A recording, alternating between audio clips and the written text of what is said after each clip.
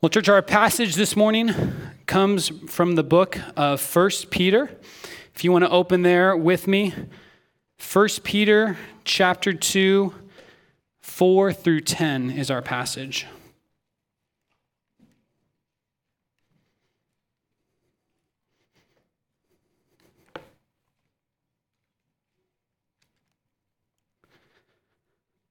First Peter 2, 4 through 10.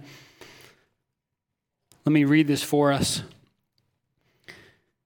As you come to him, a living stone rejected by men, but in the sight of God chosen and precious, you yourselves, like living stones, are being built up as a spiritual house to be a holy priesthood, to offer spiritual sacrifices acceptable to God through Jesus Christ.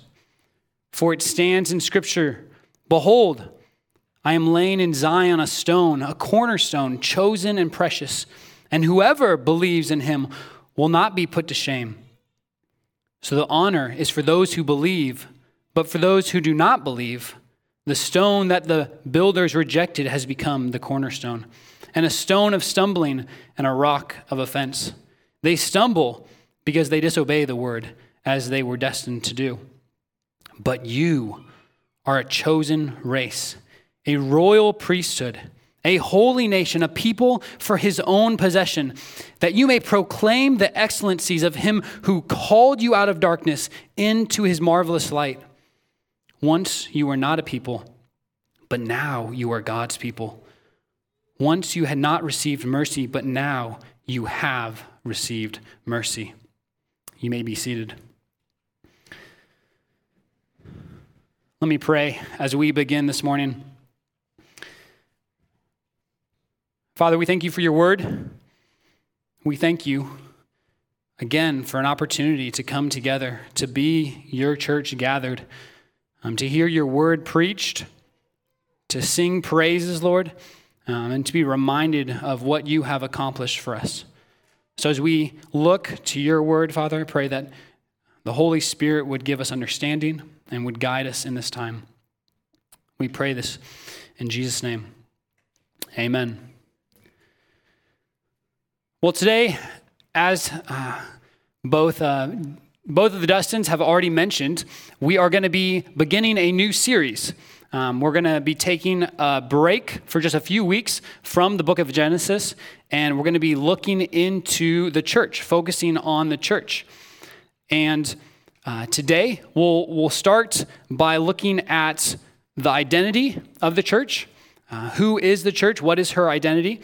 And then next week, Dustin Saunders will be talking about what church discipline is. What does that mean and what does that look like? How is that done in a healthy way? So you won't want to miss that. And then the following weeks, we'll look at the worship of the church and then the mission of the church. So this is where we're headed for the next few weeks. And we haven't done this in a couple years. It's been a few years since we've specifically focused on the church. And so we wanted to take this time to be looking at the church and talking through, looking at what it means to be a faithful church. Now, as you hear that, you might be thinking, why spend time just talking about the church? Right? If you're here today, it's probably because you believe in church. You think church is a good thing. That's why you showed up. And so you understand church. So why are we going to spend time just looking at the church and what she is called to do? And I hope that you do understand the church, and yet it's important to take time. It's important to spend time every few years at least to go back and to clarify who the church is. Why does the church exist? What does it look like to be a faithful church? Especially now, maybe more than ever. We live in a time where the church is under attack. I'm not talking about physical attack or physical persecution, but there is a great attack on who the church is, the identity of the church. As you know, we are surrounded in our culture by many organizations that claim to be the church and yet totally disregard everything that the Bible calls them to do. These organizations claiming to be the church, and yet they don't function as God has called them to be. And so it seems in our day, the attack on churches is not really to silence or to shut down the church, but really to pollute the church, to allow the scenery to be filled, saturated with other organizations calling themselves churches that really aren't the church. And so this leads to confusion. This leads to misunderstanding of who the church is, what she is called to be. So instead of being silenced, we're being diluted and having our voice marginalized by all those others claiming to be the church. And so this is the context that we live in. This is the world that we live in. So we need to be clear. We need to see and understand what God is calling us to do. So that is why we're taking this time to focus on the church, ask this question: what is our identity as a church? What is our mission? What does it look like to practice church discipline? So this morning, again, focusing on the identity part.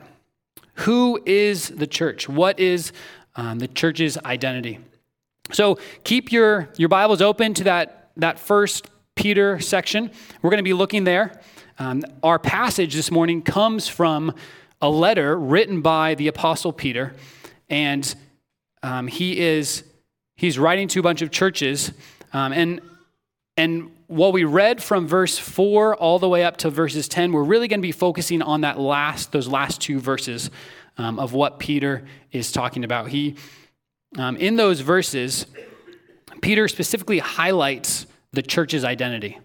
If you look there really quickly, you'll see that there are kind of four analogies or four pictures that Peter gives us of what the church is. So the first of those, and we'll be kind of walking right through these. So if you're taking notes, you can write these down. The first is that the church is a chosen race. The church is a chosen race. The second is that the church is a royal priesthood. Number 3 is the church is a holy nation. And number 4, the church is a people for God's own possession. So we'll walk through each one of these, look at what it means for the church to be these things, how these help us understand who the church is and her identity. We'll kind of look big, the universal church, and then towards the end we'll zoom in and we'll look more at the practicals. What does it mean in the local church? How does this play out? So again, look back now with me to our passage, 1 Peter, and again, for some of the context, Peter is writing this letter to a group of churches that were experiencing a lot of persecution. So intense persecution is happening, and Peter is writing this letter to encourage the churches. And really, what is this area would have been modern day Turkey, and he's writing this letter to a bunch of local churches to remind them of who they are. In chapter 1, we see Peter talks about the inheritance that is the churches, this imperishable, unfading, kept in heaven for you. This is the inheritance. So Peter is encouraging and building up the church by reminding her of her inheritance. And then in chapter 2, talking about Christ as the cornerstone, then he focuses in on the church's identity. And you can imagine what these little churches would have been facing. Small little churches in this massive empire being persecuted, tempted to feel completely insignificant, tempted to want to give up, to call it quits. And so Peter is writing this letter to call them to persevere, to not give up. He's showing them their identity, that they are not insignificant, but they are the people of God. They are the chosen of the Father. So look with me in verse 9. This is where Peter begins giving these four pictures of who the church is. He starts by saying, "But you are a chosen race." So the first picture that we get of the church is that the church is a chosen race. Now, what does it mean to be a chosen race? Why is Peter using this sort of language? Again, and how does this make sense? If you've read the book of Ephesians, you know that the church is to be built up of multi-generation, ethnicities. It is supposed to be Jews and Gentiles brought together. So how can Peter, who is a Jew, now say that the church is one race, a chosen race? And what we see that Peter's doing here is with all four of these, he's taking this Old Testament language, these pictures or analogies that were used for the nation of Israel, and now he's using those to describe the church. So in the Old Testament, Israel was described as God's chosen race because they literally were a chosen race. They were one group of people. They had been called out from all the other nations to be God's people. So again, why is now that sort of language being applied here? How does it make sense to apply it to the church that is made up of many races? And what you'll see is that spiritually speaking, there really are only two races. The church is like a new spiritual race. And let me explain what that means. You see, for all of us, there are those who are under Adam, who have been born under Adam, and then there are those who have been born again into the second Adam, Jesus. So spiritually, all of us are either under Adam, meaning that we are still under our guilt, in our sin before God, or we've been born again into the second Adam. This is a new sort of race. We've been born again into this new creation. Jesus is the head of the new creation because he's the first to rise from the dead, but then everyone else who's been brought into him is part of that new creation.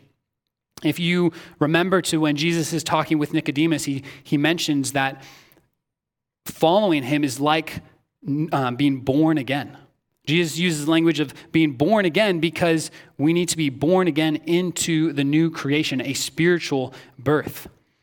Jesus is the new and better Adam that we are brought into. So spiritually, you are either under the first Adam in your sin, or you are a new creation. You are under the second Adam, the new and better Adam, the new creation. 1 Corinthians 10:13 says this: "Whoever is in Christ is a new creation. The old has passed away. Behold, the new has come." So when we think about the church then, the church is all those who have been born again. They are a new race because they've been born again as part of the new creation. You can ask the question, well, how does this happen? How is someone born again? And Peter tells us. He says, you are a chosen race. Everyone who is a part of the new creation has been chosen by God. In God's love, he chose us before the foundation of the world that we might be blameless in him. So just like Israel was a nation that was selected, picked specifically out of all the other nations to be God's chosen race, we have been called out of the world. We have been brought out of the first Adam and into the second Adam. Jesus has brought us out so that we could be born again into the new creation. So the church, again, is this chosen race. So that's the first one we see. Let's now move to the second one. The second picture that Peter uses to describe the church is a royal priesthood. A royal priesthood. And this language should sound familiar to you because this is what Emily read in our Old Testament passage. Exodus 19, where the Israelites have just come out of Egypt. They have been rescued. And then God says, you will be to me a kingdom of priests. So Peter is taking that language again and now applying it to the church, applying it to believers. But what does that mean? How is the church then supposed to be a royal priesthood? What does that look like? Well, in the nation of Israel, the priests were a specific tribe, the tribe of Levi, and they were set apart from all the other tribes specifically to minister before God on behalf of the people. So the Levitical priests would purify themselves, and then they would serve in the temple, and they would offer sacrifices for the people. So in a sense, the priests were responsible for mediating a relationship between God and his people. So can you see the similarities? We are now a kingdom of priests, and we are called to do a lot of the same things. As a kingdom of priests, we have been set apart for God's service. Everyone in the church has been set apart to serve God. We are those whom God has purified, not with washing, not with outward cleanliness, but from within. We've been purified to serve and minister before God. The difference comes in how we offer sacrifices. So Jesus' ultimate sacrifice ended the sacrificial system. So we no longer go to a temple and offer bulls and goats. Instead, as Christians, what do we offer? We come and we offer ourselves. We are living sacrifices, is what the Bible says. Romans 12:1, Paul reminds the church, present your bodies as a living sacrifice, holy and acceptable to God, which is your spiritual worship. So Christians, we don't offer bulls and goats. We come to God's temple and we offer ourselves as living sacrifices. We lay down our life. We sacrificially give up our rights and we serve others because we are the sacrifice. This is the way as royal priests that we worship. Another difference between our priesthood and the Old Testament priesthood comes in the temple. The Old Testament, the priests would go to a physical temple. They would offer sacrifices. They would work in the temple. And yet, in the new covenant, in the church, we are the temple. We are the temple because we are indwelt with the Holy Spirit. Look back at our first Peter passage in verse 5. Peter writes about this. He says, you yourselves, like living stones, are being built up as a spiritual house to be a holy priesthood, to offer spiritual sacrifices acceptable to God through Jesus Christ. So individuals, we are living stones and we are building up God's spiritual temple because individuals filled with the Holy Spirit gathering together, we are the new temple, the place where God is. Finally, we see that a royal priesthood are those who are called to mediate God's knowledge, his presence, and his forgiveness to the rest of the world. So just like the priests, this is what they were called in the Old Testament. Now, the church is to mediate God's forgiveness to the rest of the world. We are ambassadors called out to represent God in all that we do. So when the outside world looks at us and they see the church, they should see what God is like and they should see the forgiveness that he offers. Mark Dever puts it like this. He says, the church is the gospel made visible. The church is the gospel made visible. When people see us, a royal priesthood, they should understand who God is and what he has done for us. The third picture that Peter uses to describe the church is a holy nation. The church is a holy nation. So just like all the other ones, this is what Israel was called to be. In contrast, though, Israel actually was a nation. They had their own land, they had their own government, they had their own system of justice. And so they were called to actually be a holy nation, to be distinct. They were to be set out different than the rest of the world. They are called to be holy because God is holy. And yet, if you've read any portion of the Old Testament, you will find out quickly that this is not how Israel lived. They were anything but holy. They did not walk in purity. They did not set themselves apart from the rest of the nations. And actually, they wanted to be like the other nations. They chased after the gods of the other nations, and they made themselves unclean by idolatry and worshiping false gods. Instead of being holy, the nation of Israel eventually became like Sodom and Gomorrah. And this is what led to their judgment and their exile from the land. So as we think about Israel, this nation that was called to be holy, but rejected that calling, that walked in impurity, we can be tempted to judge them. And yet if we look at our own lives, if we look at the church, we can see that so much of Israel's story is reflected in our own story. That a lot of times we are like Israel, chasing after other gods, being polluted by the world. Although we are called to be holy, we compromise. The church has adapted the idolatry of the world, worshiping money, status, and comfort. And that's true for the larger church, but it's also true for us as individuals. As we see our own heart, we are tempted with idolatry. We have compromised at times and gone after other gods. So the question that this should raise for you is, how are we different? If Israel wasn't able to be a holy nation, how is the church able to be a holy nation if we're also broken? And the difference is this. In Exodus, the passage that we read, if you looked closely, God says, "If you will indeed obey my voice and keep my covenant, then you will be a holy nation." So for Israel, in order to be a holy nation, Israel needed to obey God. But because they failed at this, they also failed to be a holy nation. The church, however, is not called to obey in order to become a holy nation.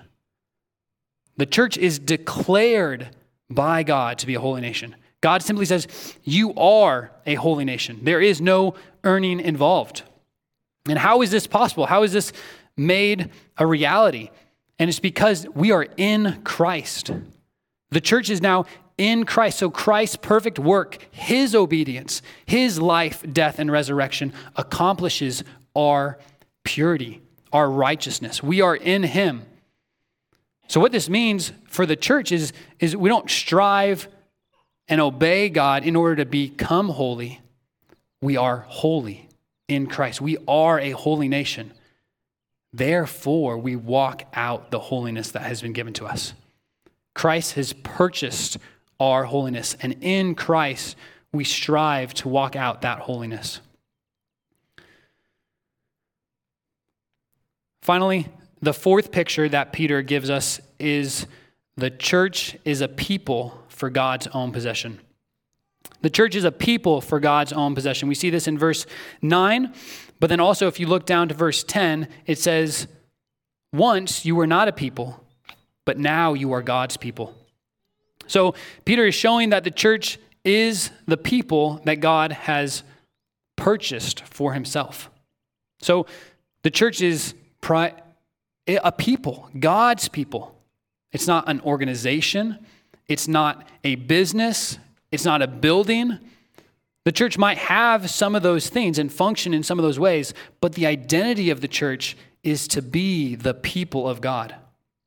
In love, God is creating a people for himself, for his glory.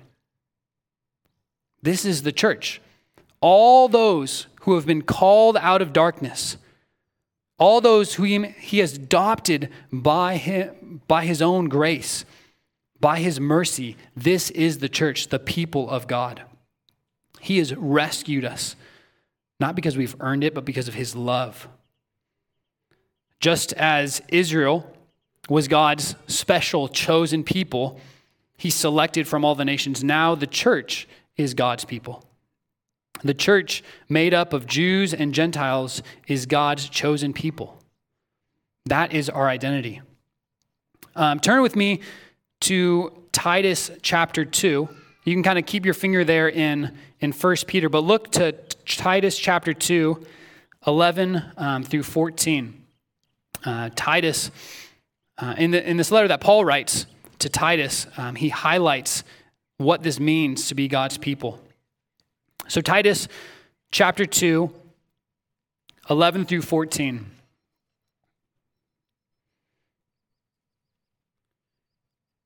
Paul writes, "For the grace of God has appeared, bringing salvation for all people, training us to renounce ungodliness and worldly passions and to live self-controlled, upright, and godly lives in the present age, waiting for our blessed hope, the appearing of the glory of our great God and Savior, Jesus Christ." Listen to this.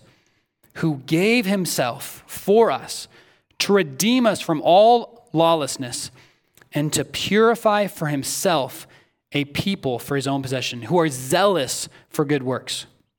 I love the way it's put there that we are a people for God's own possession. He has purified, he has redeemed us, brought us out of the world so that we might be his.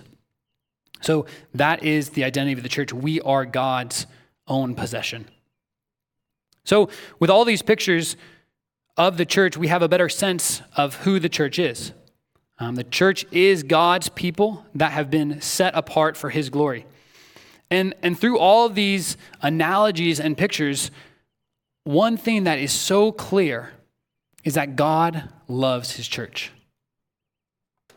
Did you catch that? The church is not a group of random people that God simply tolerates. The church is not a bunch of misfits that just happen to be thrown together and make God angry. No, the church is God's precious possession. His people that he has personally brought out of darkness, brought into light, that we might live for him, that we might glorify him with our whole lives. So God loves the church. He cares for the church and values the church. He's done everything that is needed for her salvation. As we understand that, as we think about it, is that the same way that we look at the church?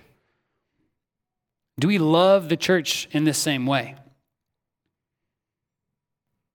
It can be so easy to come to the church with selfish expectations, to think about what the church is supposed to give to us, to have this sort of consumeristic mindset. What is the church going to do for me? How are my needs going to be met in the church? Rather, seeing the church as God's people called together for his glory. So instead of getting frustrated, instead of getting annoyed at the church, we need to work to build her up. We should pray for the church, look to build up the church and put the church's needs and the preferences of others above ourselves, not coming with a selfish expectation, but looking to make God's name famous. So now that we have seen who the church is and what her identity is, we can ask the question, where is the church visible? Where do we see the church? And this question, again, is a little different for the people of God. For Israel, they were a nation, so they had a land. They had their own place where you could find them. And yet, for God's church, they are scattered all over the world. They can be found worshiping in buildings. They can be found worshiping in homes. They can be found worshiping in apartments, under trees in some areas. All different styles, all different languages, different denominations, and yet the church is united by the Spirit of God.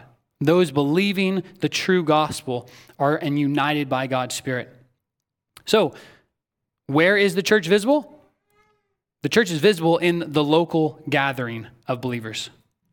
In the local gathering of believers, believers gather Sunday after Sunday around the world. We gather at different times, in different locations, but we all gather as one universal body to praise the Lord. This is what the church does. It's what the church is called to. And even the word church, or ekklesia in Greek, it means assembly. It means gathering together. So this is who the church is. It is a gathered people. That is why the local church is gathered. It's so important for us to gather together, to hear God's word preached, and to receive the Lord's Supper together. So there are some churches that are bigger. There are some that are smaller.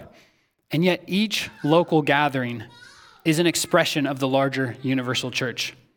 And what this means is that the identity is the same. The identity of the universal church is the identity of the local church. we are still God's chosen race. We are his royal priesthood, a holy nation, and a people for his own possession. So this is why we take church so seriously. The church does not belong to us.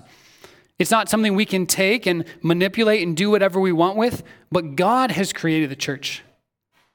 The church belongs to him. And so when we come to church, we honor him by doing what he has called us to do. It's not simply a group of friends hanging out, looking to fulfill their own desires and their own hobbies.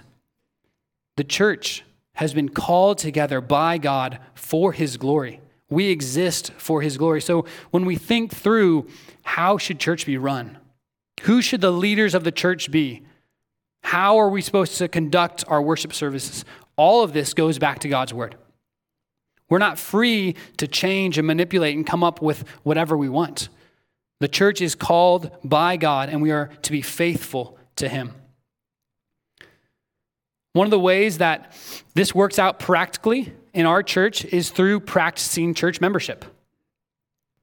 So since the church is called to be a gathering of local people, holy, set apart from the world, one of the things that's important to know is who we are.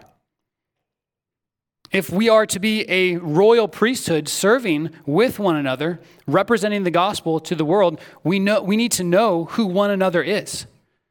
So the way that we recognize this is through church membership, being able to know who we are accountable to. Practicing church membership is a way that we are faithful to who God has called us to be and also what he has called us to do.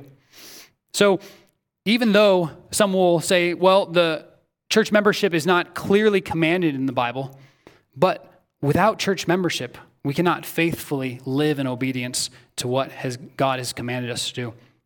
And I want to give you an example of this. If you would turn to Hebrews 13:17.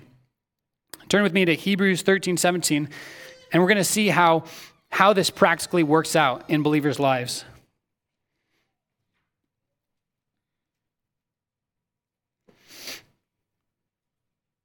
Hebrews 13:17 says this: "Obey your spiritual leaders and submit to them, for they are keeping watch over your souls as those who will have to give an account." So in this passage, we learn two things. First, we see that the church is called to live in obedience to its leaders. And then second, we see that the leaders need to know and are going to be held accountable for how they did at shepherding God's people. So those are the two things that we see. So as Christians, how do you know who your spiritual leaders are? How do you know who you are supposed to submit to? Right? The question's a really practical one. Are you to submit to all spiritual leaders out there? What about the spiritual leader at the church down the street or the spiritual leader of the church online? Who are you supposed to submit to? How are you supposed to obey Hebrews 13:17? And church membership makes this really clear for us. Church members follow the spiritual leaders of their local church. Once a believer finds a church that they trust, that they align with theologically, the next step then is to submit themselves to the church, to the congregation, and to faithfully commit to serving her.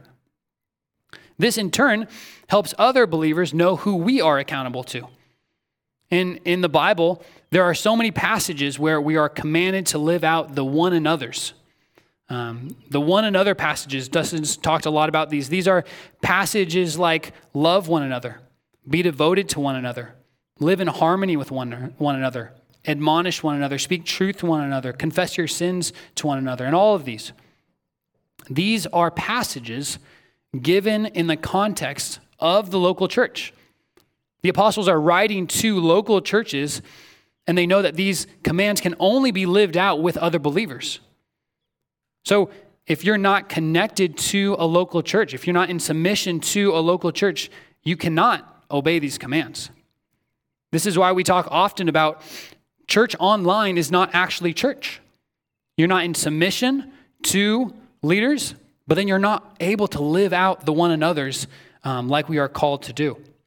So without membership, things get confusing. But again, with membership, with healthy membership, we're able to see who we are accountable to and who we are responsible for.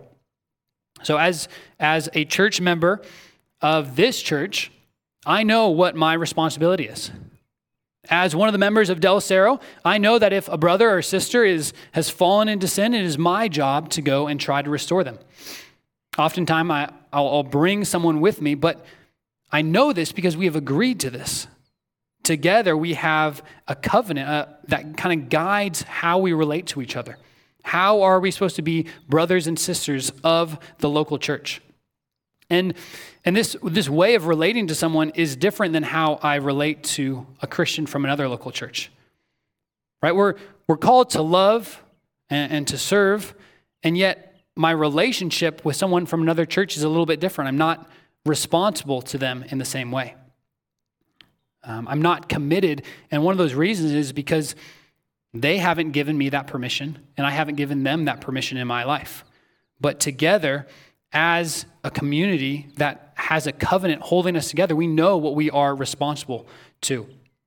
So, in a weird way, in a sort of analogy that helps us think about this, I am called to treat all Christian women as my sisters in Christ.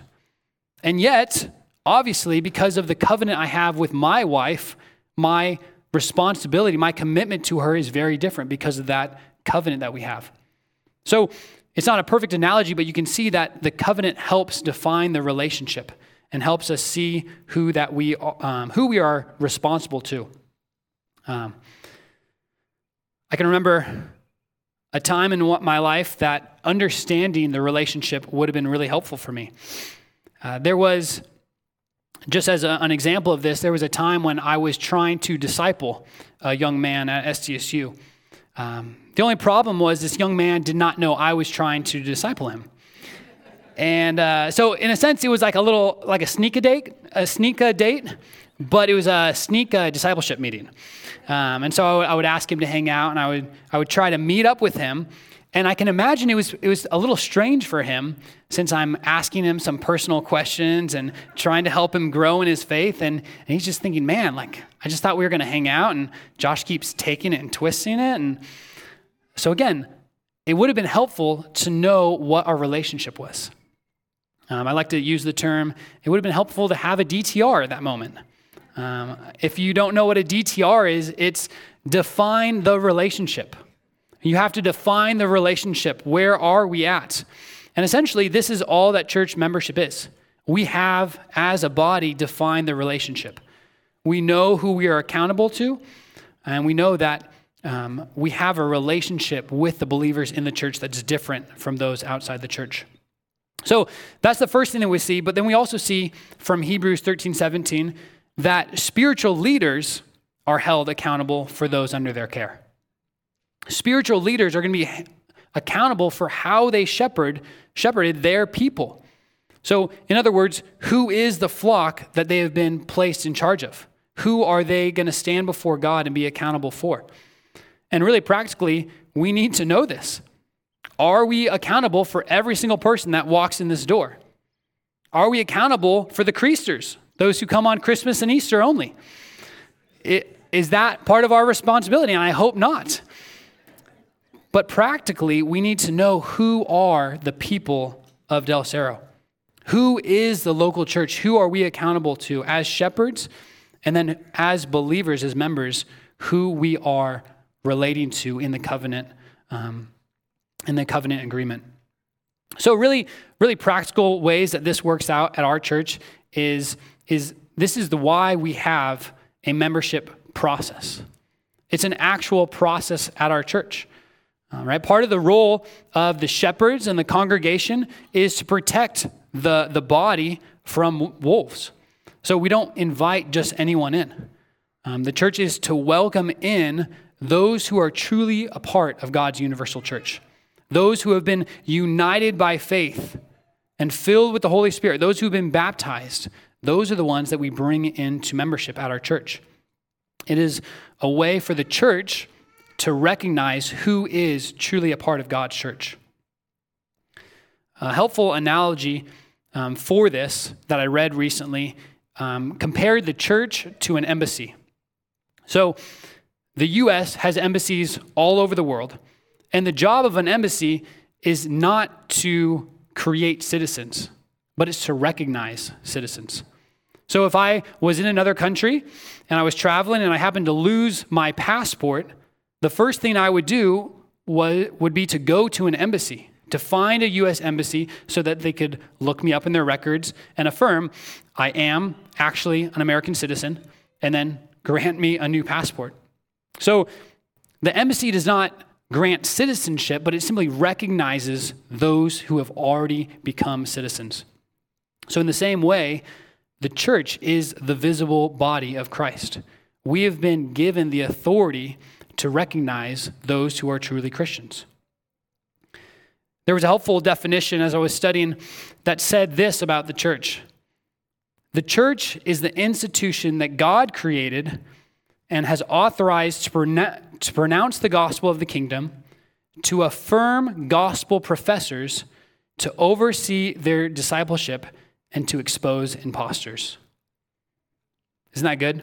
We have been given the authority to pronounce the gospel, to affirm other gospel professors, to oversee their discipleship, and then to expose imposters. And I think that's a helpful picture of what the church is. Whenever we welcome someone into membership, what we are doing is publicly recognizing that this person is part of the true church. We are saying that as a church, we recognize that this person is part of the universal church. This person has been brought into Christ, and so we welcome them into membership, and we say that we will be responsible for them and their discipleship. So this, again, is why we have membership interviews at our church. We want to make sure that we are only welcoming in those who are truly a part of God's people. And again, this is related to baptism. Baptism is when someone at our church, and we're going to see this in a few weeks, someone comes forward and they say, I want to publicly declare that I am with Christ, that I have been set free of my sin, I have repented, I've turned from my sin, and now I'm following Christ. Publicly declare that, but baptism is also an act of the church that says we affirm this person's profession. The person can claim it, and yet we are also affirming that. We also recognize that this person is part of the church. And really practically, what this means is that this church will never practice spontaneous baptisms. We will not have a Sunday where we just fill up the tank and say, hey, if you feel led, just come up and we'll baptize you. Why? Because we can't faithfully know that this person is in Christ. While we want to baptize those who are in Christ, we need to be careful as a church. If we spontaneously do it, we don't have the time to talk with someone, to talk with them and make sure they understand the gospel, know that they are believing and they are walking in Christ, and can affirm to the world that we see them as part of that universal church. So again, these are some of the ways that we practically live out what it means to be the church. We are a local expression of the universal church, and yet our identity is the same. Our identity is a chosen race, a royal priesthood, a holy nation, and a people for God's own possession. So as a local church, we have been given authority to recognize those who are a part of that church and to welcome them into membership. And this is our privilege, but it's also our responsibility that we need to be careful with. Together, we strive to walk in holiness and protect the holiness of our church. Next week, we'll look at what it means when someone breaks off from this. Dustin Saunders is going to be looking at church discipline and why that is a thing when you have membership, when you have a community that is holding to the gospel. If someone walks off, we need to practice church discipline for their good. So, kind of wrapping up, I hope that you can see the beauty of what Christ has created. I hope that you can see that God's church is not something that we have created. It's not our idea, but it is a people that God has brought out of darkness, brought into light so that we would be his chosen people. We are a people for his own possession.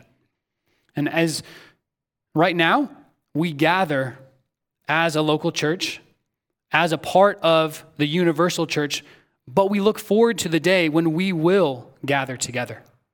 The Bible tells us that there will be a day when all of God's people will be gathered together, the whole church united, standing before him in worship. This is what we look forward to. This is what we prepare for and we long for. So as we look forward to that, let me close by reading this passage in Revelation 7, 9 through 12. And as you hear this picture, all of God's people, all of the local churches gathered together before the throne. Revelation 7, 9 through 12 says this. After this, I looked, and behold, a great multitude that no one could number, from every nation, from all tribes and peoples and languages, standing before the throne and before the Lamb, clothed in white robes with palm branches in their hands, and crying out with a loud voice, salvation belongs to our God who sits on the throne and to the Lamb. And all the angels were standing around the throne and around the elders and the four living creatures, and they fell on their faces before the throne and worshiped God, saying, Amen. Blessing and glory and wisdom and thanksgiving and honor and power and might be to our God forever and ever. Amen. That is what we look forward to. That's what we are preparing for as a church together, building towards that day. So let me